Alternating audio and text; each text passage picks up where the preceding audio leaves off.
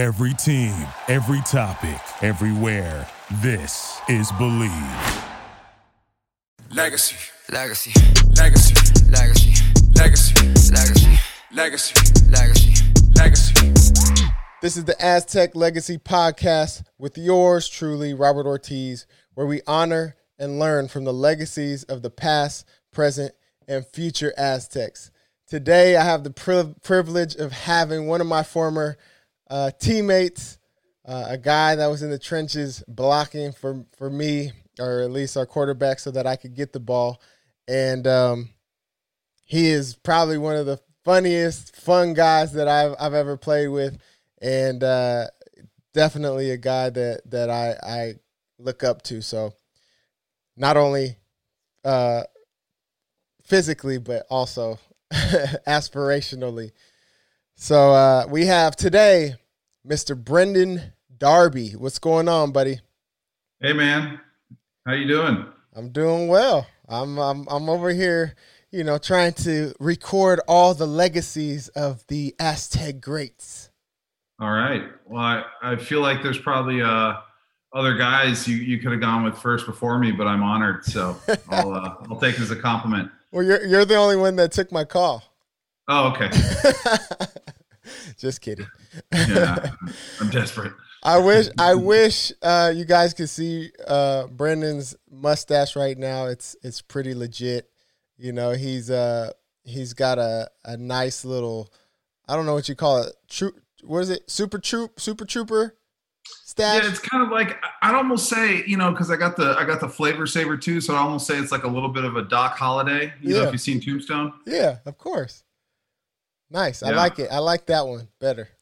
Yeah, we all, I think a lot of us, like at work and stuff, we're on Zoom calls all day, so we just thought it'd be funny if we all grew mustaches, and so, just That's yet another one of those weird things you do when you're in quarantine.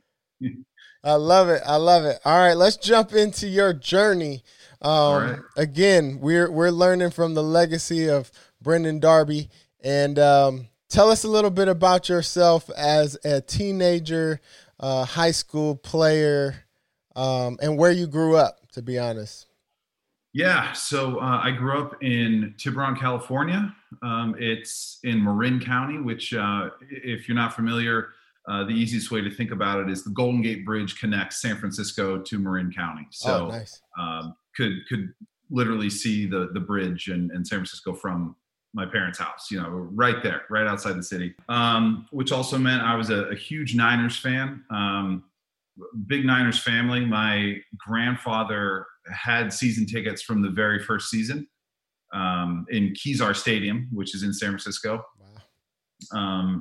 So the Niners' first stadium was actually in San Francisco, and then they moved a little farther out, even though it was technically still San Francisco, to Candlestick, and then now they're, I don't know, anywhere from 40 minutes to 2 hours, depending on traffic. Yeah. But so grew up in the Bay Area, and it was not.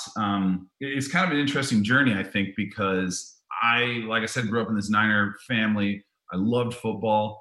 I was always a bigger kid, so when I decided I wanted to play Pop Warner, it was in kind of that rough period where I was bigger, so I got put on the most senior team. Yeah. But I was in sixth grade. Yeah. And, I think most people probably realize this, but the weakest eighth grader can, usually take even the strongest sixth grader. Like that age gap is so massive. Yeah.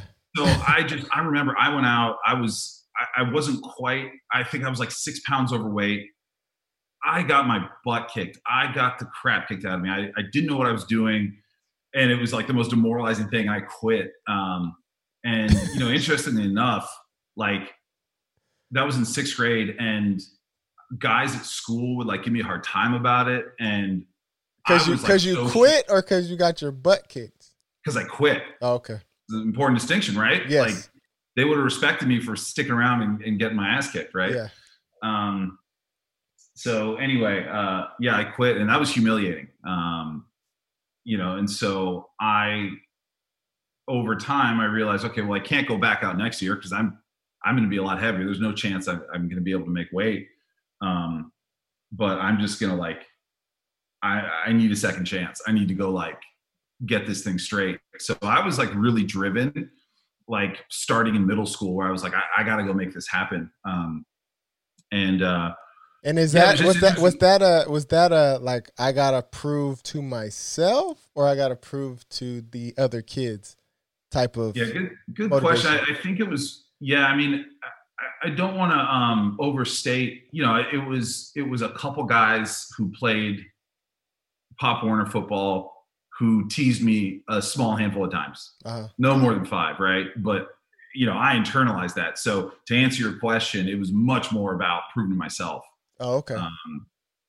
You know, and it didn't help obviously to have those kids giving me a hard time, but it was much more about proving it to myself. So, you know, I was really driven. And it's, you know, it's kind of an unlikely place because it's just, you know, football's not a big deal. It's just not. Like the people who came to our games in high school were the band and the parents. That was about it.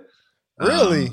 You mean, yeah. so like for your high school or for your area, football wasn't, or are you talking about high school or are you talking about Pop Warner? Oh yeah, sorry, I skipped ahead a little bit. I'm talking about high school. Oh, okay. So your high school, it wasn't a popular sport for your school? No, it wasn't. So actually, so this is a good story too. So there's one private high school in Marin County called Marin Catholic, and they're kind of the traditional power. They've churned out a few Division I guys. A guy in my class from there was a guy named Travis LeBoy, who did, I think, about 12 years in the NFL. He was a Charger for one season. He was a Niner for one season, played at Hawaii. And they churned out a few Division I guys. And also, more recently, Jared Goff is a Marin Catholic grad. Okay. So they were the big powerhouse. The rest of the high schools were just, you know, they didn't have a history of turning out Division I talent or anything like that. And in fact, my high school was so bad that they considered cutting the program completely. They actually did cut the varsity program my sophomore year. So I'm jumping around a little bit, but wait, so I go to this football. They cut the varsity team and varsity football. They cut that over. So that means they kept what? Junior JV varsity? and freshman. Oh, yeah, they kept JV and freshman. And to your point, like, or to your question about like, was football very big? Here's how not big it was. This affected 2 people. There was 2 seniors who were no longer eligible to play junior varsity. And they got waivers to go play at other schools. One guy transferred to like our rival school. And then another guy just said, okay, well, I guess I'm not gonna play football anymore. So there's going to be 2 guys in that senior class. I mean, that's how apathetic people were about football. So we ended up playing that season with a bunch of juniors on JV, and we, you know, dominated everybody. It was pretty fun. But and then I'm guessing since you dominated, maybe they brought it back. They did. They brought it back the next year. Okay. So by the time I was a junior, we got to have it. So my freshman year, I'll kind of start at the beginning. So I got to my high school. It's called Redwood High School. It's in Larkspur. Got into 2-a-days, and it was incredibly empowering for me. You know, football for me was something that, you know, I was able to kind of right that wrong. You know, I was able to get that self-confidence, and it was, at first it was about proving to myself that I could do it, but then all of a sudden I was in 2-a-days and I was making plays against the varsity. Now, as you just heard, the varsity wasn't that good, but still, you know. Hey, it means something to a freshman. Yeah, you know, I'm like beating seniors in one-on-one pass rush drills, you know, and I'm like, okay, you know, like, and that was pretty empowering because, again, you know, when I talk about like my story was not that likely, my athletic career growing up was playing Little League baseball. I was not very gifted at baseball. I was an okay fielder. I couldn't hit. That's surprising. I feel like you'd be smashing them over the fence. Yeah, I just never. I don't know. The hand-eye coordination. I guess it's a hand-eye coordination thing. I don't know, but I could field. So I could never quite get the hang of hitting. I mean, I definitely was like, you know, I mashed a couple big taters just because I was a big kid. But I wasn't very consistent. So was not very good at baseball. Mm-hmm. Also played soccer, which I was terrible at and hated. So, you know, yeah. So if I'm thinking about my mindset going in, to playing football in ninth grade, you know, I just had to convince myself I was going to do it, because up until then I was a crappy baseball player, the only kid from my entire town that didn't make senior majors in eighth grade, a really lousy soccer player who used to get yelled at all the time because I just didn't care and didn't try, and a guy who quit football, right? So here I am going to ninth grade, and I'd probably be right to think that, you know, I don't have a shot at ever being successful, but I was just so driven, and I loved the sport. I loved watching it. I was obsessed with the Niners and you know, those teams, those like Steve Young teams, Steve Young, Jerry Rice, Brent Jones, Ricky Waters. And then on defense, it was like, you know, Ken Norton, Charles Haley, Tim McDonald, Merton Hanks. And I was just driven. I was like, I'm like, that's what I want to do. Like, I want to do that. And so you had aspirations of the NFL young then. Yeah. I mean, I think it was always something I had an eye on. I think at that point I was probably a little more, my mindset was get to Division I. And then from there, it was like, well, if I get to Division I, then, you know, I'll have a shot at least. If I can get to Division I, be successful, then I'll have a shot.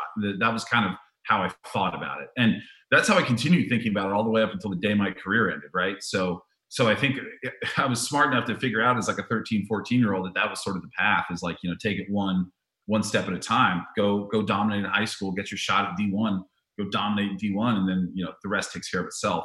Yeah. So sure. Yeah, I mean, I definitely have those aspirations. All right. So let's fast forward to your senior year, or maybe going into your junior senior year, because like you said, they didn't have a varsity team for a whole season, and then, you know, now you're back. Now the varsity is back.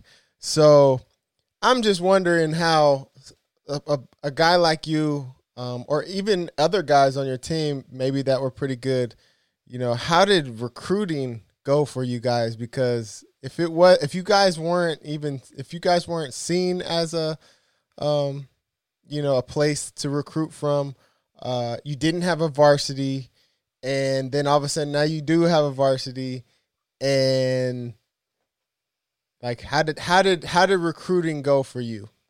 Yeah, I mean, it was an uphill battle. It was an uphill battle. So I missed my sophomore year. I hurt my knee in the first game of the season, tore my meniscus, had surgery, missed the whole season. And then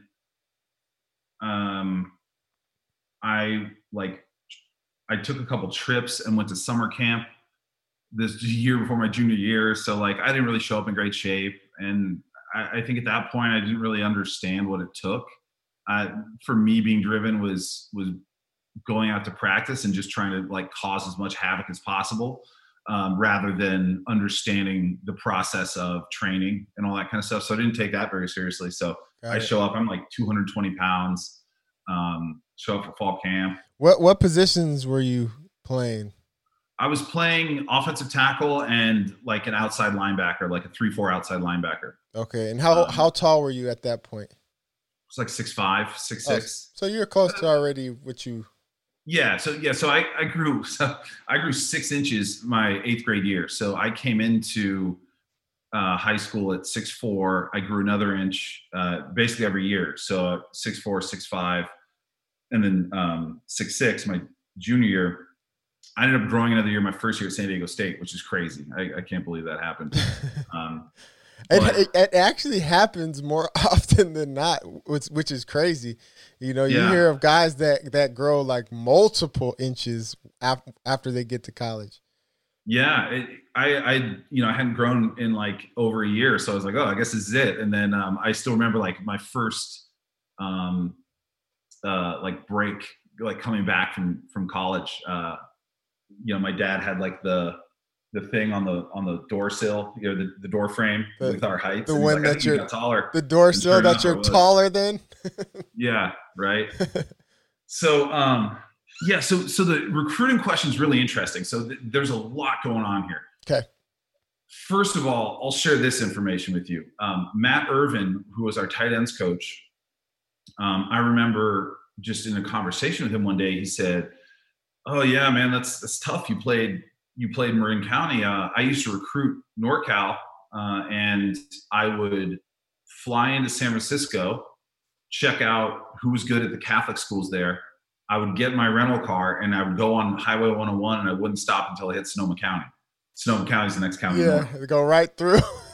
So, we just weren't even on the map. And I naively, I think, thought like, well, it doesn't matter. Like if I'm good, people are going to notice me. And to a certain extent that was true. But what I didn't know, which I know now, is like these high school coaches build programs. They coach a certain way. They build relationships with college coaches. So a college coach knows that a player is going to have been coached a certain way. They're going to be receptive to certain techniques. They're going to understand schematically different things. And if you're kind of this, guy who's a little bit off the radar, they don't really know anything about it. I mean, we played some like weird defense. So it's like, we played, it's actually probably more similar to the defense that Coach Long ran. Oh, okay. We ran a defense like that.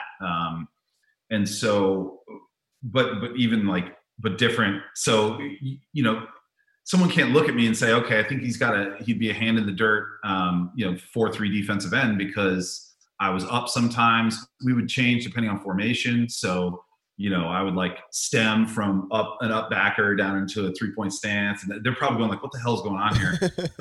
I'm sure the college coaches had no idea what was happening. So anyway, so that was like a headwind. Then, I hadn't taken my training seriously going to my junior year.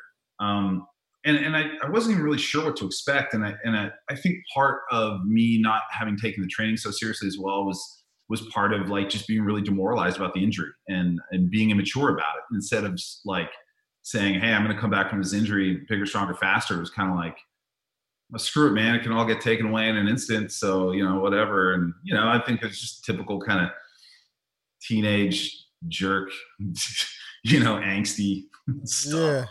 Yeah. That's interesting because of, what I know you accomplished moving forward and the type of player you were in college. Mm-hmm. That's interesting to hear you say something like that, because I would have expected you to be like, I'm hurt. I'm about to come back bigger, stronger, faster. Yeah. And I think it was maybe just, I think environment had a lot to do with it. There weren't a lot of guys. There weren't guys on my team who were trying to get recruited. There weren't guys on my team being perfectly honest, there's a lot of guys on my team who didn't care if we won or lost. And I did, but I think maybe if I'd been around a different group within a environment where there was like a legacy of like winning and like a true program, like we weren't a program. We were a high school team. Like it opened my eyes when I got to college, and I learned that like, I'm like, man, they do your laundry for you, and the people are like, we had this in high school. Did you? No. I didn't have it either. Yeah, we didn't have any of that. We had this like locker room that smelled so bad we would change in our cars. But I mean, like we didn't have training. If you got hurt, you just went to your doctor. Or there was no athletic training. You couldn't get ice. None of that stuff. So yeah, I mean, I think that hurt as well. And certainly that's not, I don't mean to disrespect my coach, because I still am in touch with him. He's a great guy. But he was just working with what he had. Right. And so there's not a lot of enthusiasm. It's not the kind of school that you're going to get funding for trainers. He paid out of his own pocket for a chiropractor to give us adjustments during the week. Right. So that's just kind of what it was. So I think like all that stuff kind of added up to maybe where it was like, what is this anyway? This is like one step above, like beer league. I think that's maybe what I thought at the time. Yeah. Now, here's what happened. My junior year, we came back and we ended up going to the playoffs. It's the first time we've gone to the playoffs in 30 years or something like that. Wow. They could make a movie out of that.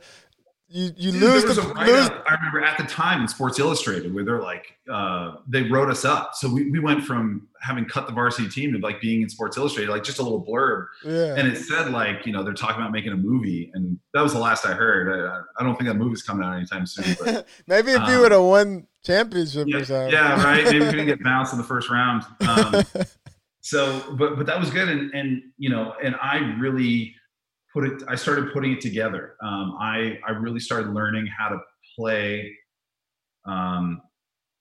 football, and I was learning how to be a more effective player, and started becoming a vocal leader and stepping up in all those ways, and really started falling in love with it. And I played really well down the stretch.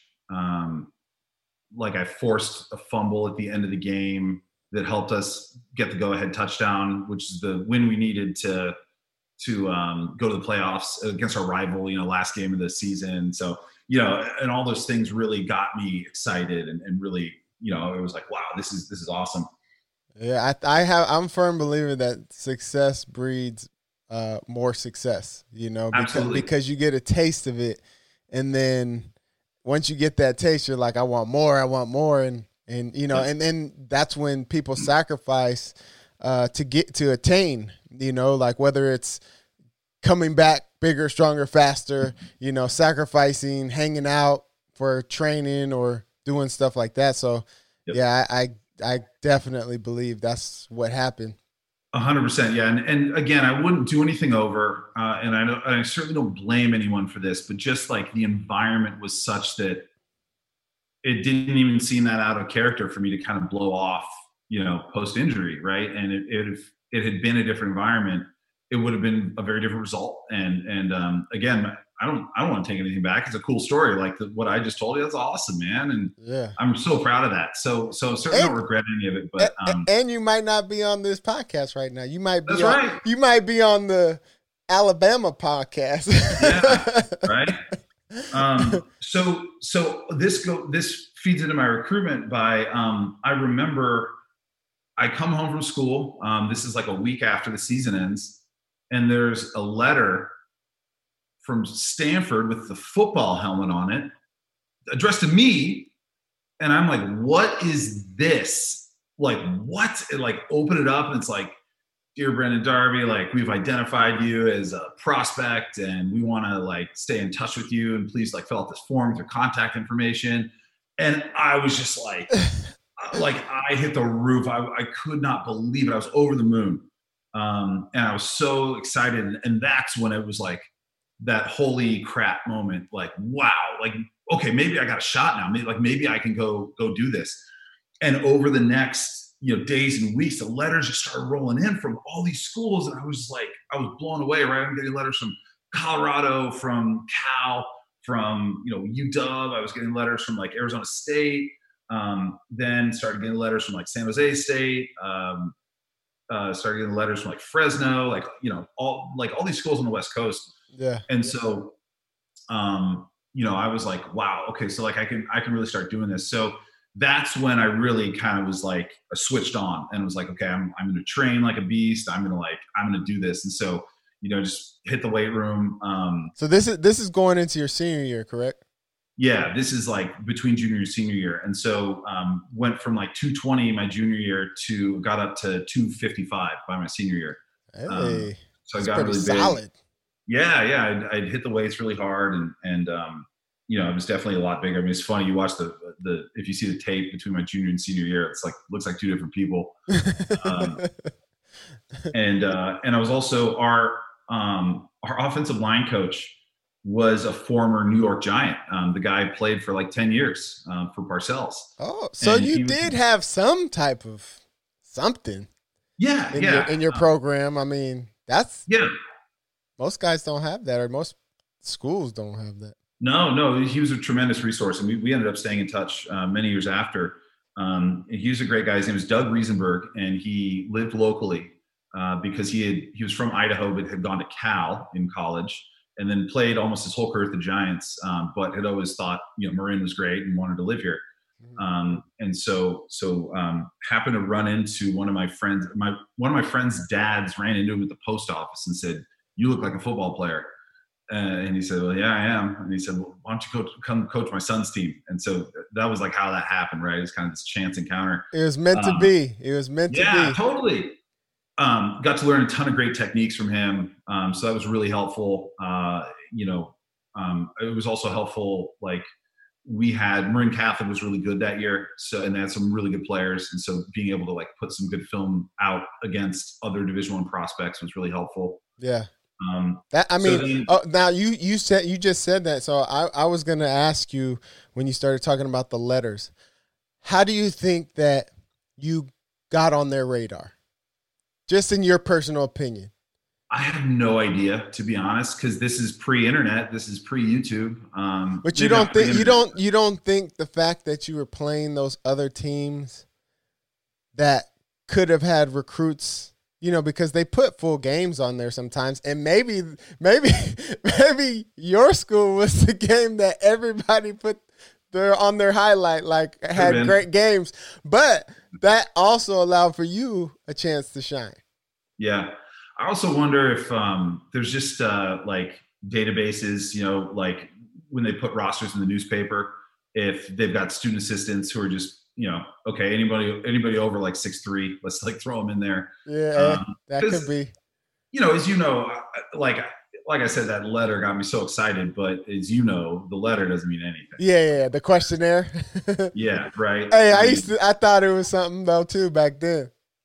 Yeah, I did too. And then cut to my senior year. I remember the first day of, I think it was September 1st, was like the first day that they allowed the coach were allowed to call the players. I got a call at like 7:30 in the morning. I was getting ready for school from Nevada, and it was Coach House.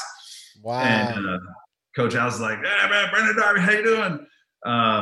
Love Coach House. I was so happy when he came to San Diego State. But so that's kind of where the rubber meets the road, right? Is between the letters and the calls. Who's calling you? That's who's really important. Now, what you didn't hear me say was San Diego State. They weren't recruiting me.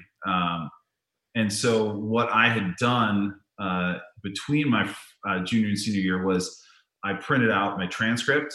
I made like a cover letter. This is my dad. My dad was really big on this. And then we made like 250 copies of my highlight tape. And it was a real tape. Yes, exactly. I was in that time as well.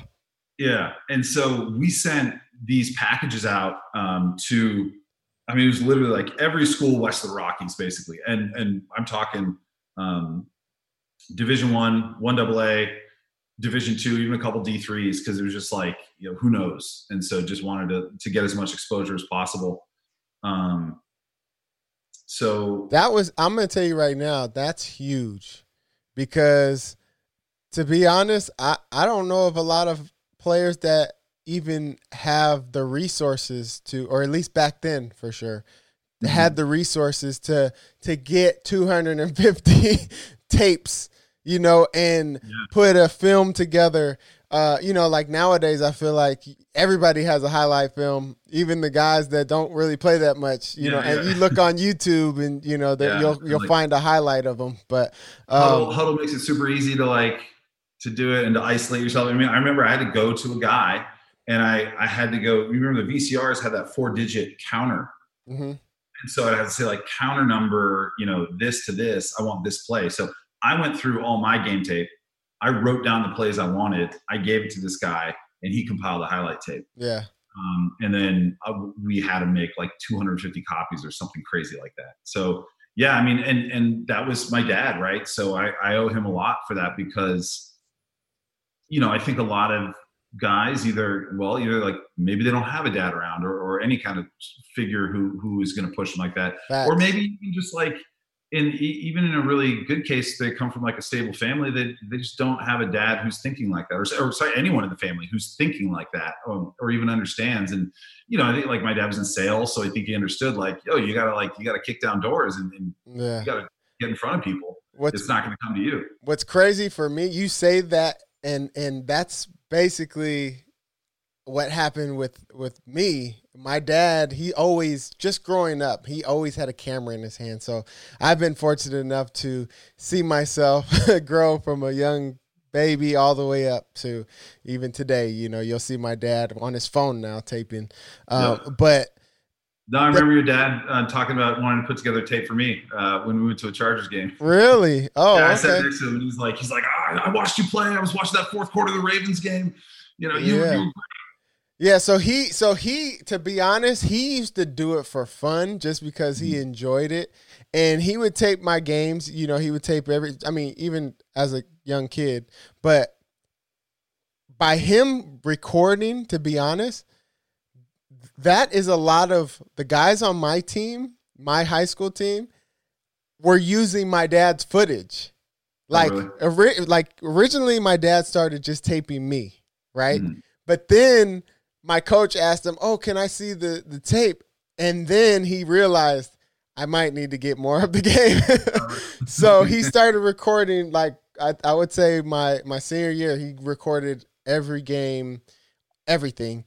And he put together like a whole highlight. Like, this is would be my 20-year anniversary of my senior year of high school. And we won CIF, we won the championship. So like I got the tape that he made and I reconstructed it and made a whole new like 20 anniversary tape and put it on YouTube for all my teammates from that year. And I just blasted, emails and whatever and just said, "Hey, just happy anniversary."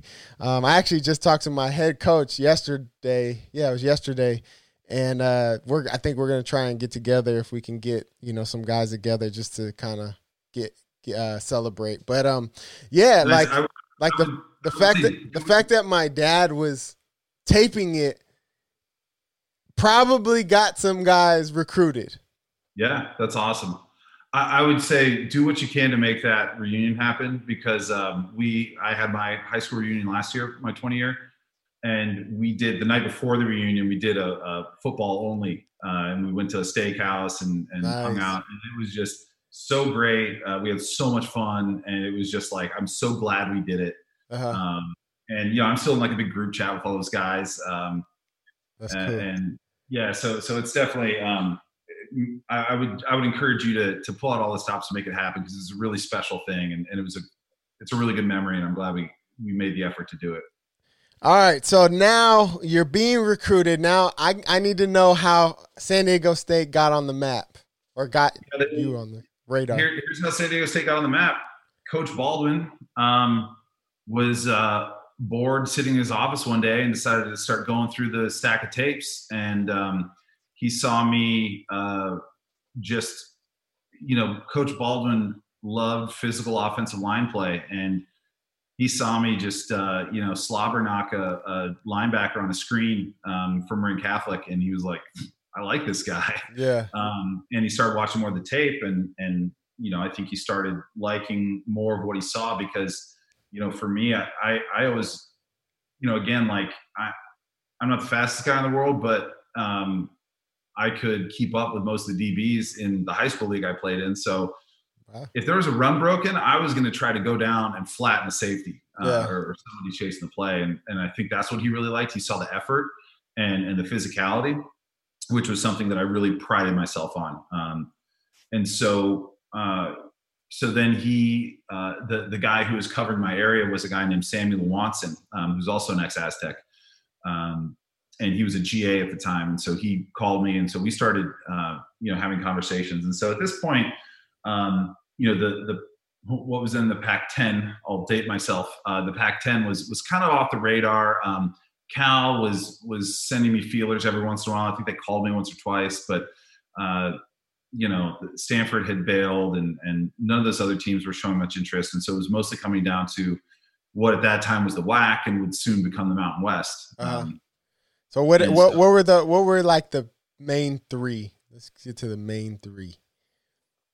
I just want to know who was our competition. Yeah. Competition was Columbia. I really wanted to go to Columbia. The academies really wanted me, but I decided that that wasn't what I wanted to do. Like, I couldn't picture 4 years of that. That was not what I was looking for in my college experience. As your former teammate, knowing you, I couldn't see you there either. Yeah, not my thing. And then San Jose State was coming on really hard, and then Portland State. Okay. And those were the guys. And then just really out of the blue, I remember like 3 days before signing day, Villanova, who I'd never spoken to, was like, "Why don't you come play? Like, come out. Like, you'll do a quick visit." Like, they wanted to have me come do a Wednesday visit and like leave school. It was very strange. It's kind of strange how all this stuff happens. Like, the recruiting game is so it can be so. They tried to sneak in there real quick. Yeah, right. They probably had somebody else back out. Well, it's all a big shuffle, right? So yeah. Alabama comes and poaches this guy from, Vanderbilt, and then now Vanderbilt's got to go scramble, and they go take away a commit from Texas Tech, and then that, and all the way down to, Villanova calls me, come out to Philly and come play for us. So that was the competition. Now, the interesting thing was, I was getting not pressure, but the advice I was getting from my coach. And then my dad had a friend who had played at Cornell in like the 1970s or something. Mm-hmm. And the number one thing they kept saying is like, if San Diego State really wanted you, they would offer you a scholarship. And they had not offered me. And what is this? What month is this at this point? Coming down the wire. It's like a couple weeks of signing day. Okay. And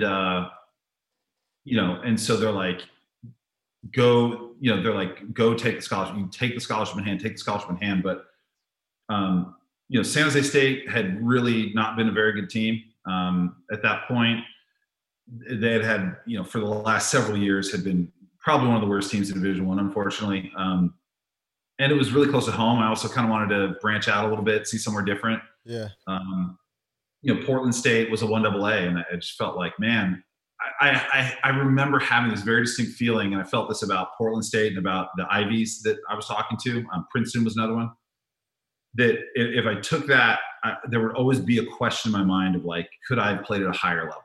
Yeah. And so to me, like San Diego State kind of checked all the boxes. They were coming off a good year, but they hadn't offered me a scholarship. And so everyone's saying, go to Portland State, go to San Jose State. And I was just like, I was thinking to myself, what am I going to do if they don't offer me? It was really stressful. Now, did you go on a trip? I went on a trip. So usually if you go on a trip, they offer you. Yeah. And who else was on your trip that I may know? Or that did end up coming, I should say, maybe. Yeah. Let's see. It would have been Ross Marchbanks. I don't know. Bishop Miller. There were a couple JC guys, so they might have been gone by the time you rolled around. And then Dean Ed. Okay. I think that was everybody. D'Angelo Ned, shout out.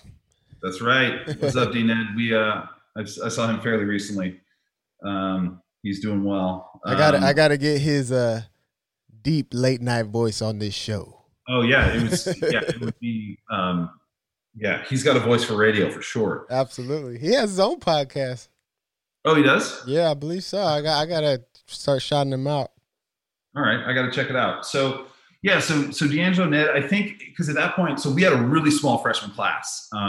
There was like some really small, it was like 12 guys in our freshman class or something like that. So there weren't a lot, and a lot of the guys that they wanted were in the earlier trip. So I think it was just me and D-Ned that ended up going. So I don't have an offer. And when I went on my trip, I went and, usually you don't see the head coach on your trip. Usually on day 2, you go and you get some one-on-one time with the coach in his office. And this is Tollner, correct? This is Coach Tollner. Yep. We weren't even in his office. We were at a restaurant downtown, or not downtown, like out on Coronado. Yeah, out on like Coronado, I think. And he, you got to hand it. Coach Tollner's not gonna, blow sunshine at you. He said, "Well, to be honest, I don't really know anything about you. Never heard of this from. Coach Baldwin seems to really like you, but I don't have a scholarship for you." So, but at least now you know who's the one that wants you the most. Yeah. And so, and to be fair, like they had brought in, there was 3 scholarships for linemen, and they ended up going to a guy from Orange County who got injured and quit after his first year. He had a pretty bad back injury, so it was understandable.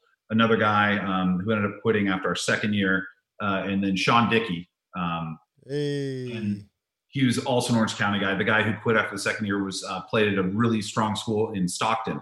So again, these guys who, played at these pretty established programs, playing both with and against, a slew of guys who were playing on Saturdays in the Pac-10 and Big Ten. And, to go back to like what kind of environment I played in, it was so funny. We're watching these games, because we played at 7:00 at night. So we sit around and watch college football all day. Yeah.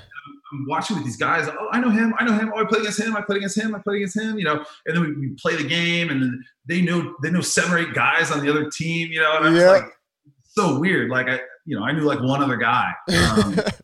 I feel you. Well, I also went to a smaller like Christian school, Yeah, that's right. You guys were so, school. So yeah. So I mean, I'm not saying our program to me was top notch because we had pretty much every single coach on our staff was either Division I or NFL.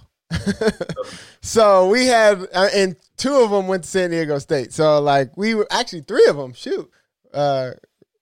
We had 3 San Diego State alums. But yeah, we had a nice coaching staff, and our program was ran like a college program. Yeah. So I didn't have the same experience, but I'm saying when I'm looking at these guys like Marvia Underwood and Kirk Morrison, they're telling me all the guys that they played against or growing up or guys that they, played with. I'm like, shoot, they're all in the NFL. Yep. So it was kind of funny in that way. So what ended up happening was I do have to thank Coach Baldwin. He really went to the mat for me, and they didn't have a scholarship for me, but he what was it? I had to walk on my first year, but I signed not a letter of intent, but the grant in aid. So he was able to give me a grant and aid for the following year, and I just had to walk on that first year. Nice. So we're almost, to be honest, we're kind of almost similar paths and similar story. I got injured my junior year, season-ending injury, fractured nerve channel on my back. Didn't get highly recruited. Got offered 1 scholarship, and it was to a 1AA school, South Carolina State. And my mindset was the same thing. Like, I know if I go to a 1AA, because my goal was Division I. So I was like, if I go to a Division I AA school, I'm probably going to come back home after a year, probably going to transfer to a JC and have to go that route. And I ended up, and again, they told me that San Diego State told me they didn't have a scholarship for me unless it got turned down by, I want to say it was Jeff Webb, to be honest. So J-Dub. Yeah, J-Dub. So he obviously ended up taking the scholarship, so they didn't have one for me, and I did like a priority walk-on. I didn't get like a grant and aid stuff, but like basically my grandpa was there for me. He stepped in and helped me pay for my first year of college, and then I ended up earning one. But what's crazy to me is we have similar paths. Yeah. And I didn't know that. Yeah. I think a lot of people did. Like it was interesting that a lot of people didn't know I was a walk-on. And it was sort of funny because the guys that were walk-ons that ended up being successful and earning scholarships usually got a lot of like pub about it. Like there was like articles about it and stuff. Or there's a whole section of the media guide about walk-ons. Like me. Yeah. Yeah, totally. And then but I never I think no one thought I was a walk-on. Everyone just thought I was a scholarship guy. Yeah. So. I never would have guessed that. Never. Yeah. If I was on a game show, I would have lost $1 million. Yeah. If I was your lifeline, you could have called me and I would have told you. Oh, okay. Well, I'll keep that in mind. But I would say I think the way our paths are different though is I have a very clear memory of you showing up on day one, and it was like how the hell is that guy not on scholarship? For me, my first camp was a little rough, and the learning curve was tough. The best thing that happened to me was Kabir Bajabia-Miller, because I had to line up against that guy every single day. Wow. Yeah. Team. That was definitely a blessing in disguise. All right, so now wait, you jumped now. So you finally are now at San Diego State. I just want to paint the picture. You know, you're what, six what by then? Six. I'm 6'6". 6'6", but by then, because you grew an inch in college, so you're 6'5". After the season though. Okay, so 6'6", and 268 pounds. 68 pounds. All right, so yeah, that's a good size to come in as a freshman, a lineman. I think. You know, you have some room to grow and hopefully grow in a healthy way, not in a, Twinkies and ding dong way. Yeah. Lean gains, man. Yeah. And then, you're going against, name some of the guys you were going against. I mean, you named Kabir, but I'm sure there was some other.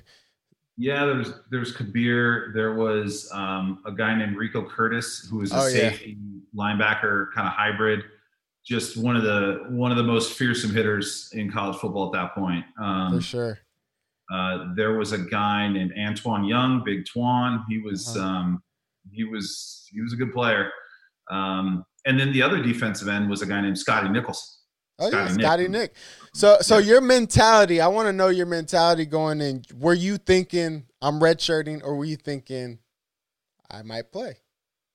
No, I was realistic. I just knew that I wasn't big enough to play. And, I know a lot of guys. I didn't see it so much on our team, but I've talked to other guys who, the thought of redshirting was horrible. Preposterous. Yeah, right.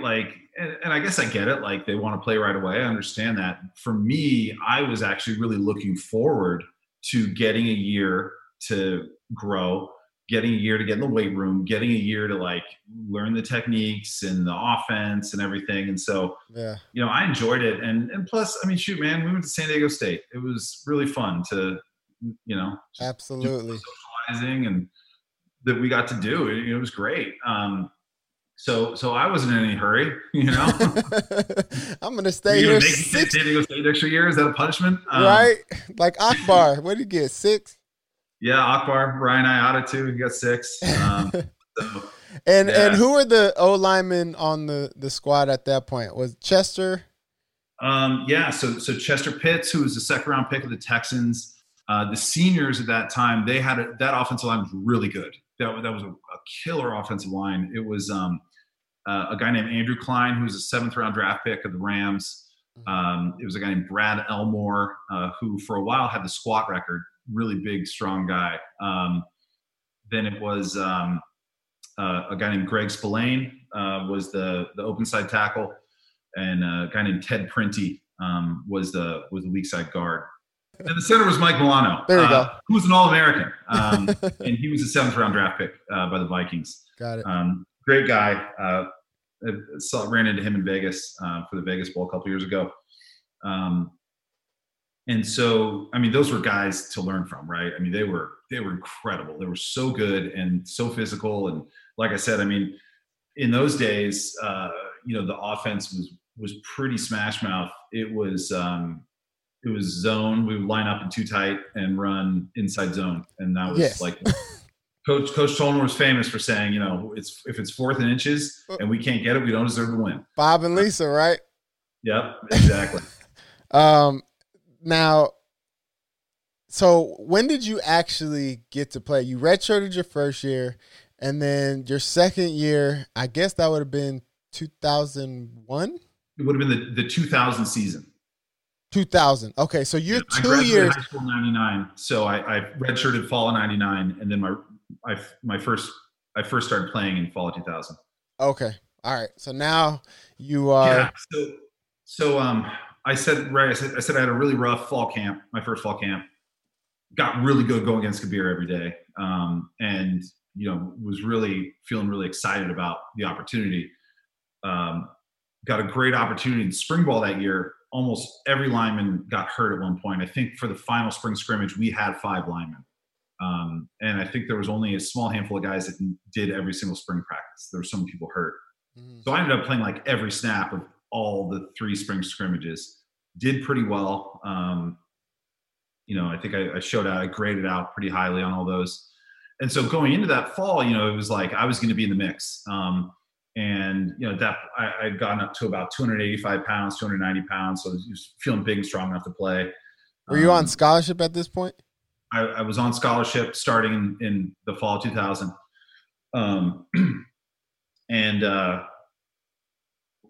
Had a pretty good camp. And went into the season as the swing tackle. So, back up to both tackles. It was Chester and then a guy named Chris Williams. First game of the season against Arizona State, Chris Williams gets rolled up on a pile, tears his ACL. I'm in. So played the rest of that game. And then next week we're playing Illinois, who at this point was a very good Illinois team. And had a ton of future NFL guys on it. There's a guy named Tony Pashos, who I played on the Ravens with, who's a mammoth offensive lineman. I'm drawing a blank on some of the other guys, but they had some really good players. And so his like second game of my freshman year was like, you're starting. What? I remember when coach called me on my landline at home to tell me. And I remember I ran out. We lived in one of those apartment buildings you see in Southern California a lot that are rectangular with the pool in the middle, And I just remember running down, and I just ran down the stairs into the pool. I don't know why. I was standing by the pool, just going like, "Oh my God!" I was so stoked. Sounds like a movie. Yeah, it was. It felt like a movie. I called my parents. They're like, "We're gonna they're like, oh my God, we're gonna watch." I think they even tried to book a flight, but it was late notice, so they couldn't. So anyway, yeah. So that was cool, and then. I played okay, not great. I think for me as a tackle, I didn't get my quarterback blown up, so that was like kind of a win. I played okay. Now? Okay, obviously, I play football, and I know a dominant player when I see one, whether it doesn't matter what position. But what entails a good? Let's just say a great game for an O-lineman, and maybe I know what a not great game would be, but let's just say not so great, because you just said, it was not so great, but I didn't get my quarterback blown up. So I just want to get a picture of what is a great game for O-lineman, what is the ideal game for an O-lineman, and then what's it's all right. Think about it this way. It's assignment, technique, and effort. Okay. Right. So if you are blocking the correct person, if you are doing so in a way that is technically correct, and if you are giving it your all, then you're all good. That's a perfect game. Okay. You do that 85 times, you've played a perfect game. Would you add a couple pancakes? Dominant plays in there to make it over that top? That's a good question. I'm a process guy, so I guess to me, if I've got the right assignment, technique, and effort, then I'm going to get a pancake. Oh, okay, fair enough. Or I've got a much better chance at it. So, okay, fair enough. And what's a not so? Because I feel like, to me, if I was to say what I thought, I would say an O-lineman could either have a great game or a horrible game. I don't really see an O-lineman really having a okay, not so great. I just feel like it's one or the other. Yeah. So I would say just an okay game is you didn't give up any sacks, but you're not blowing people off the ball. You're not, you could be more physical. You could give better effort. You could, execute your technique better. There's all those little things. I mean, the offensive line is such a detail oriented. I mean, football's all detail oriented, but I always tell this story about it. This is a great story. My first day of fall camp, I still remember we were running an inside zone, and it got blown up. and we're watching it in film, and Coach Baldwin talked about this play for like 20 minutes. And he was talking about why it got blown up. And the reason it got blown up is because the guard took a 12-inch brace step instead of a 6-inch brace step. And it opened him up. Mm-hmm. And so then he wasn't able to get enough forward momentum going to get into his block. Mm-hmm. So the defensive tackle took it to him. So it pushed him back. Well, on inside zone, the running back's read is the guard's butt. So he's all of a sudden reading this butt, which is now in his face, and he kind of freezes and doesn't know what to do. And he's got a lineman in his lap. Yeah. And then the defense just swarms, right? Yeah. And it's all because of this mistake that's literally this big in foot placement, right? Yeah. And so those are the things, right? So it's like, okay, you block the right guy, you got there, but what you need to do is, make sure you're bringing that near hand so that you can maintain your leverage, right? Like your helmet landmark is off. You can't, make that block unless you're putting, your near ear hole on his far side, right? There's all those small technique things that I'm sure you know. I mean, I've never been in a receiver meeting room, but I'd imagine it's, hey, this is a 13-yard route, Rob. Why are you running at a 12 and a half? You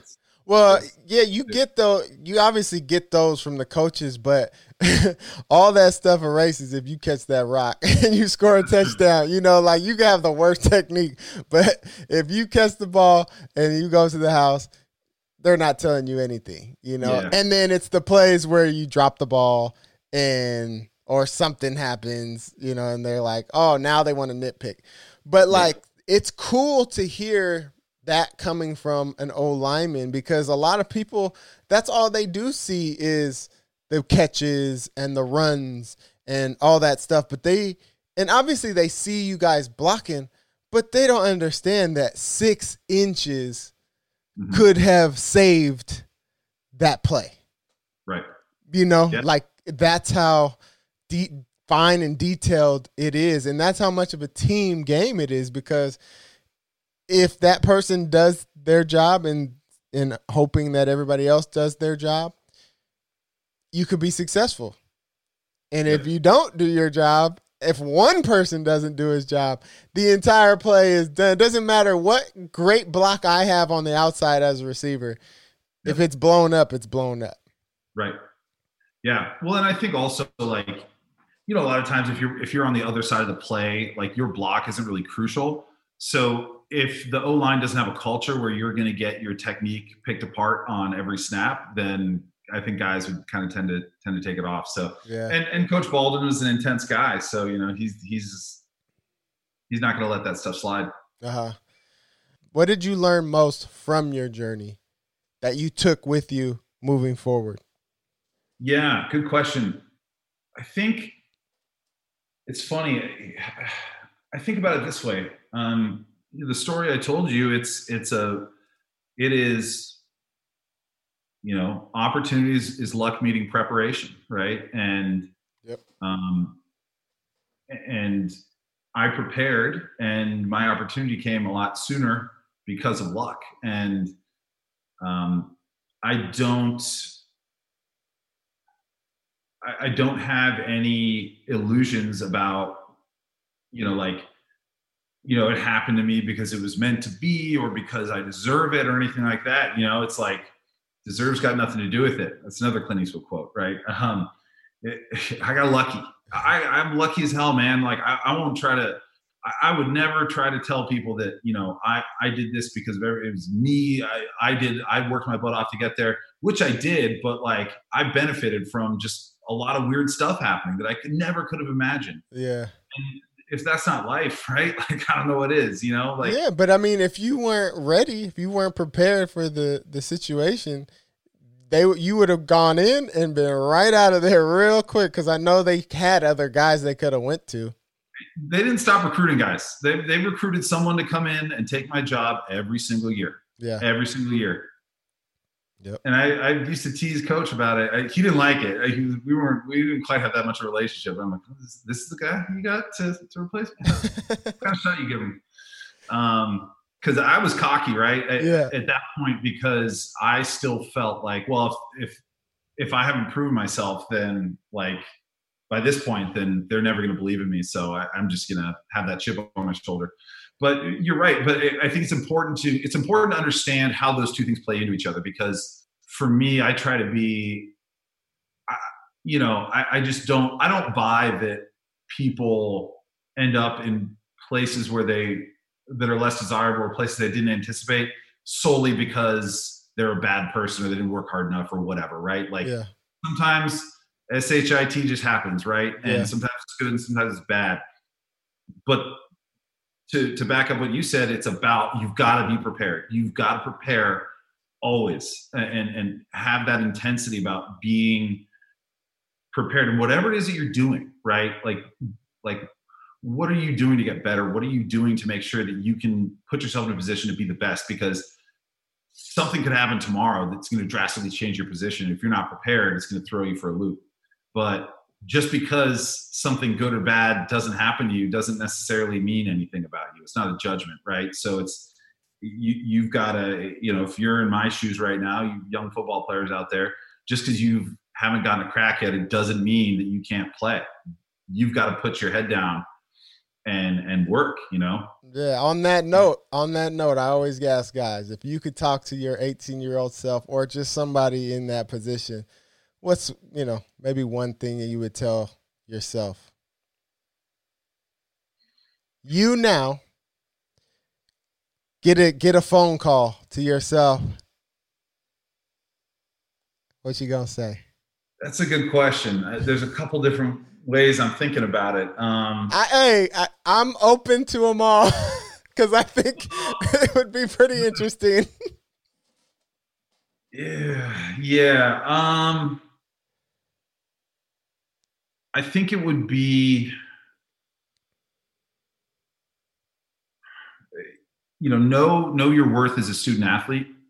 Know your worth to the university, and do not be shy about demanding equitable treatment. Wow. Do not be shy about having open and honest conversations with your coaches, no matter how hard it can be. I do think that you can get put in some difficult situations as a student athlete. Are you speaking in terms of like on the field or off the field too? Probably more off the field. Look, like I said, I have great memories and I loved my time there, and I donate money to the school, and we're on good terms. But look, at the end of the day, there's not another organization out in the world, at least from a sports perspective, like the NCAA. And I don't think, it is my opinion that a scholarship is not sufficient compensation. Facts. And so while I don't encourage a player to break those rules, what I would say is have the confidence and understanding of the role you are playing. And I think it will help you better understand where you fit in and will help equip you to make better decisions for yourself. Yeah, I agree. Totally agree with that. And that's that was probably the first answer that I never would have expected. That was pretty good. Know your worth. I love that. So all you guys listening right now that possibly might be on your way to a university or are at a university, know your worth as a student athlete. I love that. A lot of times we don't get to hear what the offensive lineman went through and what, the opportunities that may or may not have come. So I appreciate you sharing that with us. And I want to have you back on the show at some point. Uh-oh, we got a picture. My photo's on the wrong wall. Hey! He's showing me a Niners photo of him. Yeah, so we didn't even get to that part of the story. I got to fulfill my dreams and play for the 49ers. That was pretty cool. I know. That's part two. See, now let me just explain to you and to everybody else that is listening to this podcast. I want to get everybody on this show and learn about who they were before they got to San Diego State, how they got to San Diego State, and then, their story while they were at San Diego State. Part two, once I kind of get a good foundation of people, of guests, I want guys to come back on, and I want to talk about then their transition from San Diego State moving forward. I feel like, already, like, just right now we're having this conversation and it's already way over the time of a regular podcast. So I can't fit your entire story on one episode. So Brendan Darby will have another episode. You just got to stay tuned for it. Stay tuned for episode 2. Part 2. So again, I appreciate you, and we will get into your story, the life after San Diego State for Darby. Look, stay blessed, stay positive, and always keep that smile on your face. That's right. Thank you. I appreciate it. Thanks for having me on. Of course. So that was the Aztec Legacy Podcast with Brendan Darby. I appreciate you guys for tuning in, and stay tuned for what we got moving forward. Legacy. Legacy. Legacy. Legacy. Legacy. Legacy. Legacy. Legacy. Legacy.